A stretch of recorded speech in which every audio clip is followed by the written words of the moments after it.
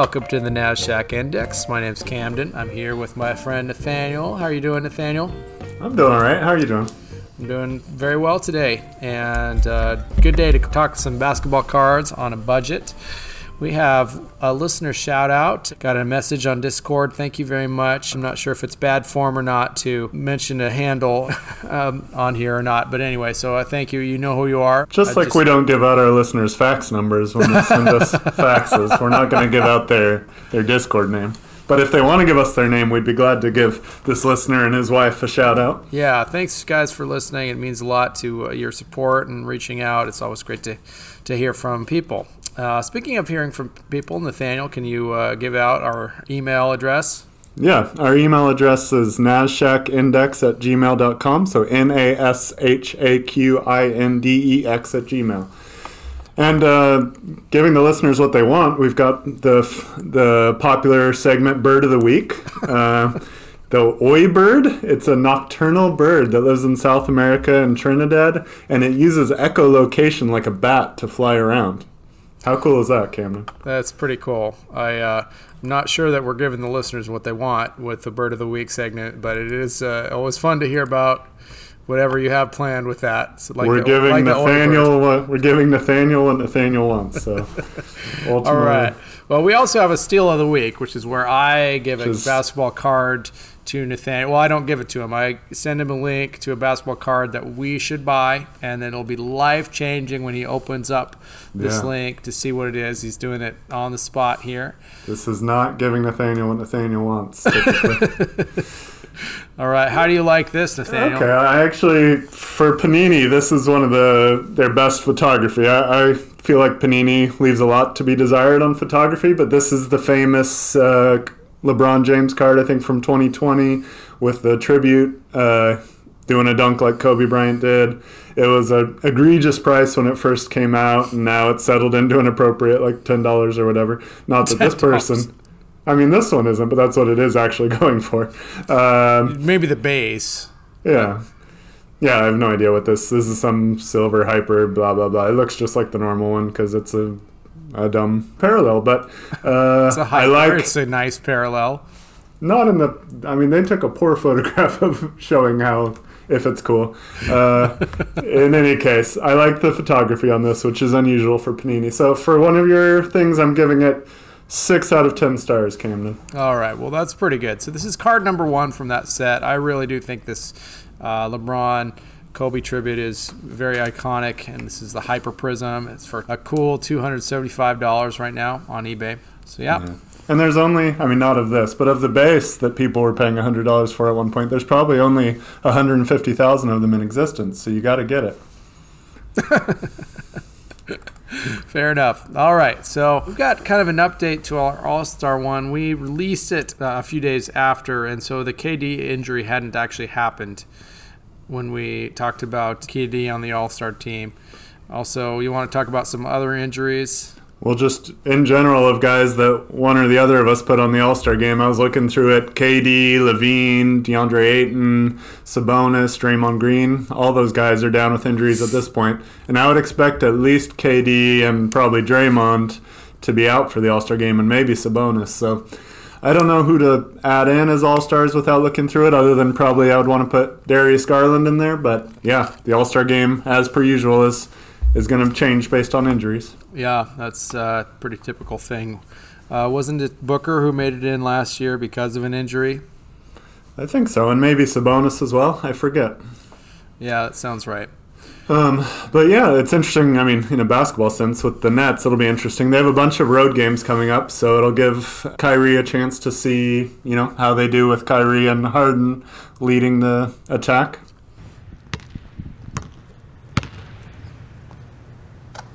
Yeah. All right. So today we're going to do something that we haven't really talked about enough, and that's the vintage market and through the lens of retired players. So we're going to go through some of the top 75 all-time, those players that the NBA just put out that list. They didn't rank them really. No, they didn't at all.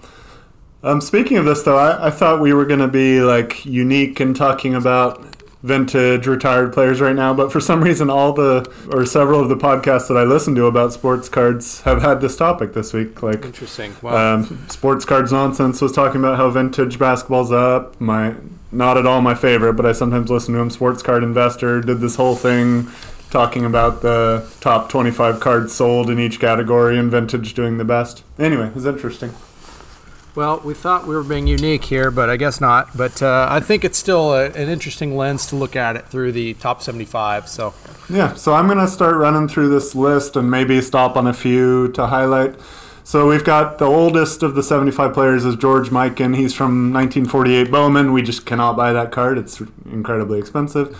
Then the next major set that has top players is 1957 Topps. There's 6 players from that set, most notably Bill Russell and Bob Pettit. And Dolph Schayes.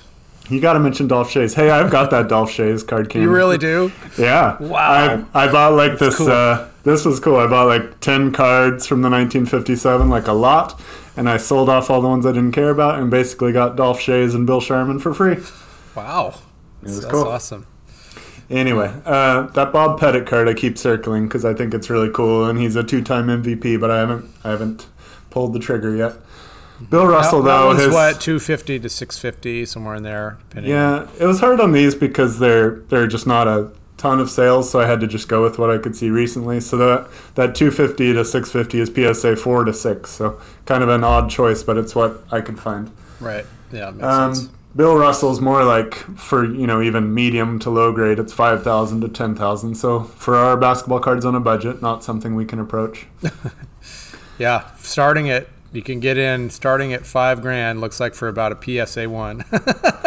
I mean, something like that, right? I know. For one of the greatest players of all time, though, it's a cool card for sure. Yeah, 1957. That's great. And I would definitely want a graded version of most of these cards just because I would want the authenticity authentication. of it. Yeah. Yeah.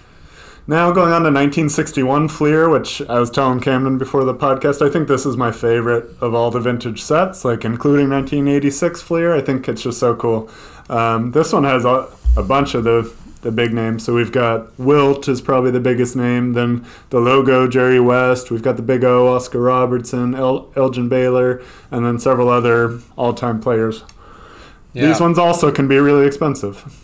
Lenny Wilkens, that's fairly affordable, right? You found a PSA 5 for $200. Yeah, exactly. Lenny Wilkens. I think he's a 3-time Hall of Famer somehow. I think he got in as a player, a coach, and something else. Wow.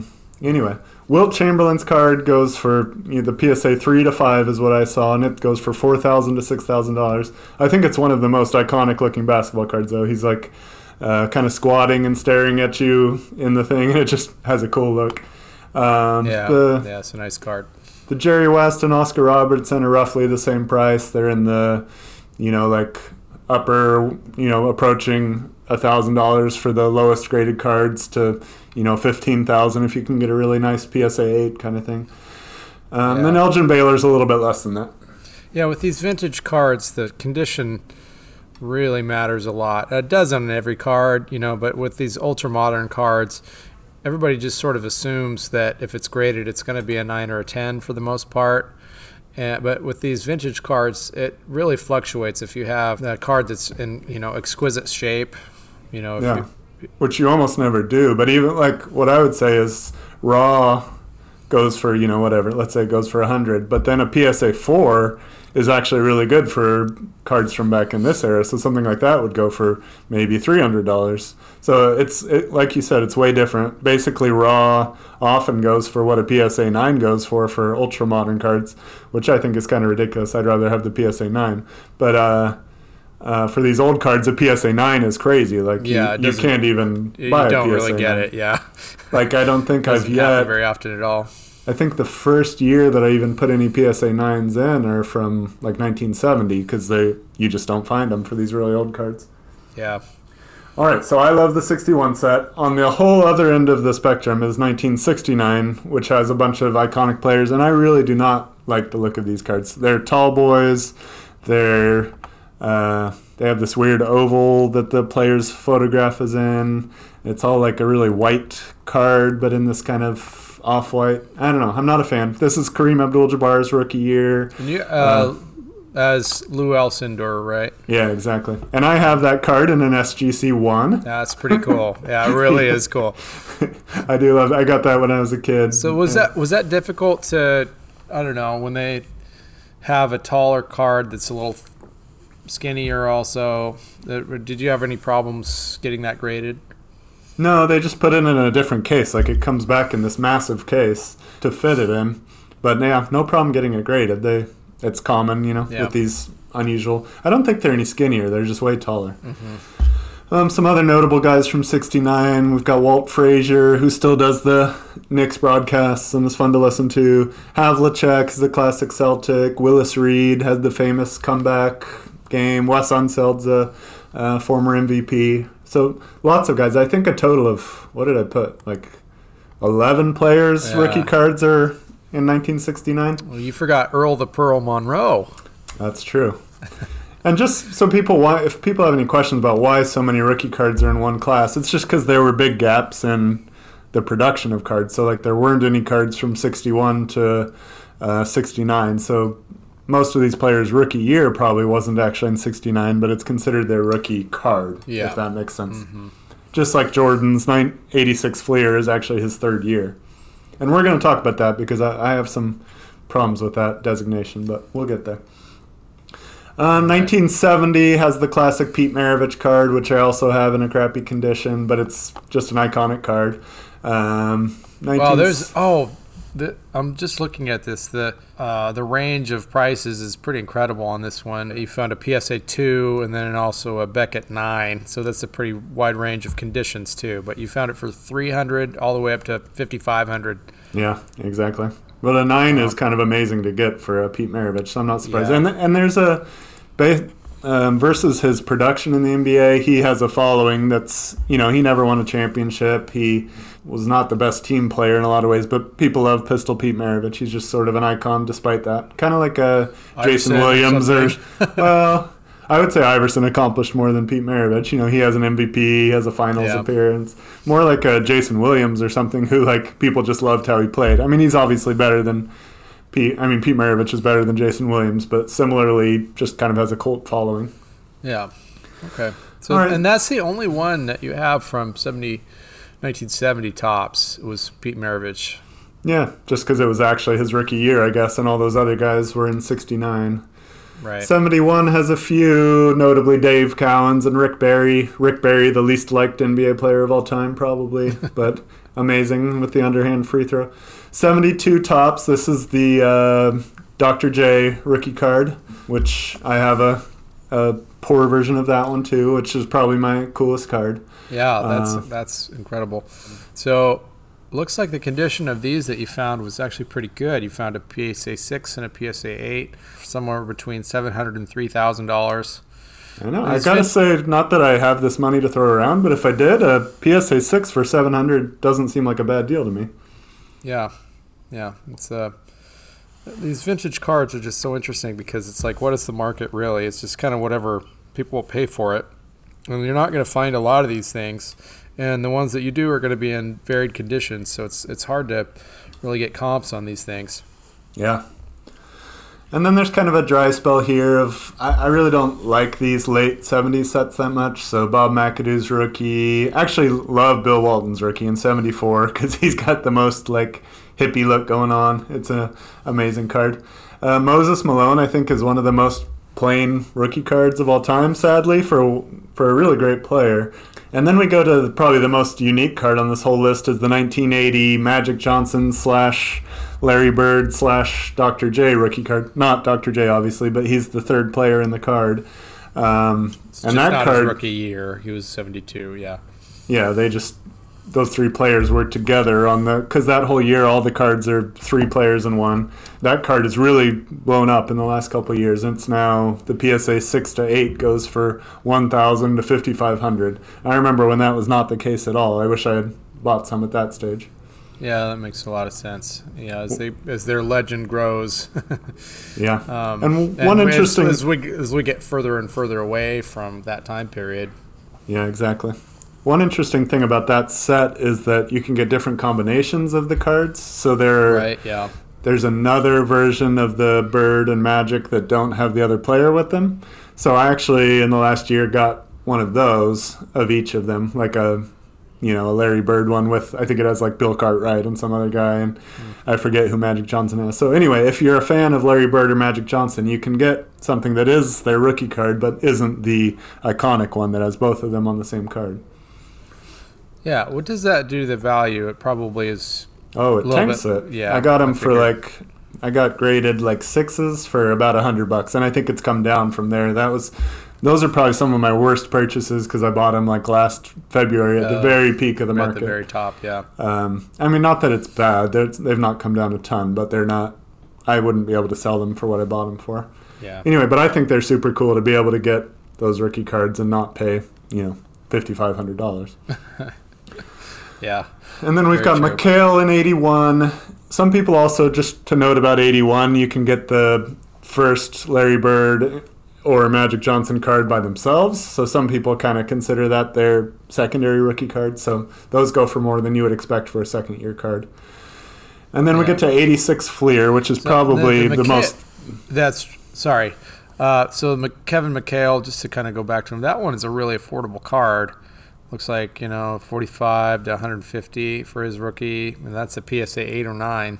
Yeah, I thought the same thing. I kind of thought he would go for more with, being on those Celtics teams and Celtics having the following they do, but nope.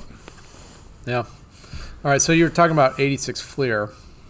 Kind of the most iconic basketball set, I would say. I love the look of it. It's my favorite the second favorite of these sets behind 61 Fleer. And it technically has the rookies of Barkley and Drexler, Ewing, Malone, Olajuwon, Isaiah Thomas, Dominique Wilkins, and most notably Michael Jordan. Of course. I will say I'm a stan for the star cards, which were from 83 to 86.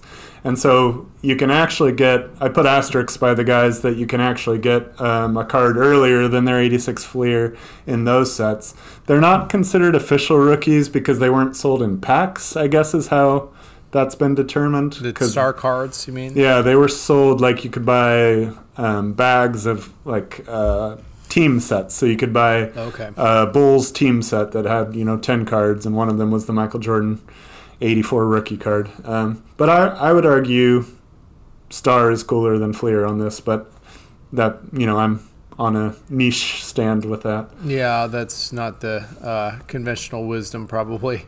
And another thing that's problematic for them is both PSA and SGC won't grade star cards, because especially with the 86 star set, there was a controversy about some guy who printed some after the fact. Oh, wow. And usually you can tell those cards, but anyway, BGS will grade them, and some of the niche companies like GMA or whatever will grade them, but PSA won't. Wow. So, yeah, that's such an iconic set, the 86 Fleer, and you really have lots of players, and because of the gap in production, you got players all in the same year that didn't come in to the league in the same year. So that's makes that set even more iconic. You've got all these rookies from these legends. It's basically the dream team. No, that's true. And it's a cool looking set with a lot of good photography, like the Jordan, going for the dunk, like that's just a great shot. I will say there's kind of an incredible pop count on these cards. Like there are so many of them. I do worry there might be a little bit of a bubble with 86 Fleer. Even like recently PSA put out a list of the top 25 cards graded recently by them, and the Michael Jordan card was still on that list. That worries me as someone who would kind of like to get that 86 Jordan at some point. It seems like, is there some shenanigans going on? Did they just make an incredible amount of them? I don't know, but you can never not find these cards. If you want to search on eBay, there are a lot of 86 Fleer, so I don't know. That concerns me a little bit. Another weird thing about that card is that there's also the Decade of Excellence card that looks exactly the same on the front, and it was released a decade later, right? Yeah, and there are more. I mean, there are other ones after that even. There are lots of reprints. So do you have any advice for, if you're buying on eBay, just making sure that you're getting the actual card if somebody... Of course, this isn't basketball cards on the budget unless you're buying the Decade of Excellence card.